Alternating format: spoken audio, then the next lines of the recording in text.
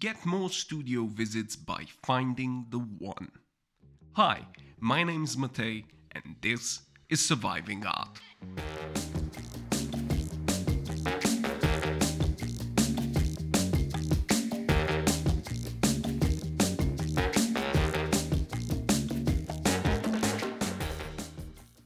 Unlike the still common belief that making great art will attract people who might like and even buy it, the reality for most of us is the exact opposite. You can create the most beautiful piece of art, but if you are unable to get it out there, your chances for an exhibition or sale, even just a retweet, are slim to none. But it does make sense that things are like that. There are hundreds of thousands of other artists doing their thing here in the EU, millions if you're living in the Americas. So expecting exposure and sales to happen by themselves is a bad business plan and an even worse outlook on life. Let's face it. It's one thing that your exhibitions and art sales aren't taking off, but judging your skill and value only on such merits is an even worse feeling to have. So, what can we do?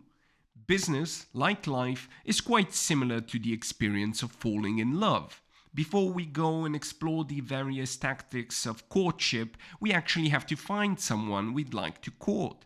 It's just easier to decide whether to go with champagne and chocolate or a bungee jumping gift certificate when you actually have someone to give it to.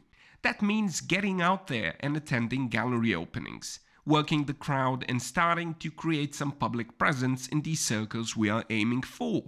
And instead of going directly to a big name gallery like Gauguin or Saatchi, you could start with these smaller, more approachable gallery spaces. Do some research and find the places that show artists with similar backgrounds and experience to your own. And take care to find out in what a certain gallery specializes in. You don't want to end up courting someone who only exhibits new media art if all you do is traditional realist painting. After you've made a list of all the viable gallery spaces, take some time and read a bit about their owners and curators. Unlike the creepy Facebook stalker that knows your mother's maiden name, it may be enough to find a few common points you might have with the people you're aiming to charm. And it doesn't even have to be art related. Aim for hobbies and other things people are fond of. Maybe they like golf and you're an avid golfer too. Maybe both of you are foodies and you could talk about bell peppers and goat cheese. If nothing else, you can always talk about the work being shown, so having at least a vague idea about what their current show is about is nice to have too. Exposure doesn't happen by itself. And like buying followers on Instagram, getting an expensive agent to handle your public presence probably won't do much, especially if you're just starting out.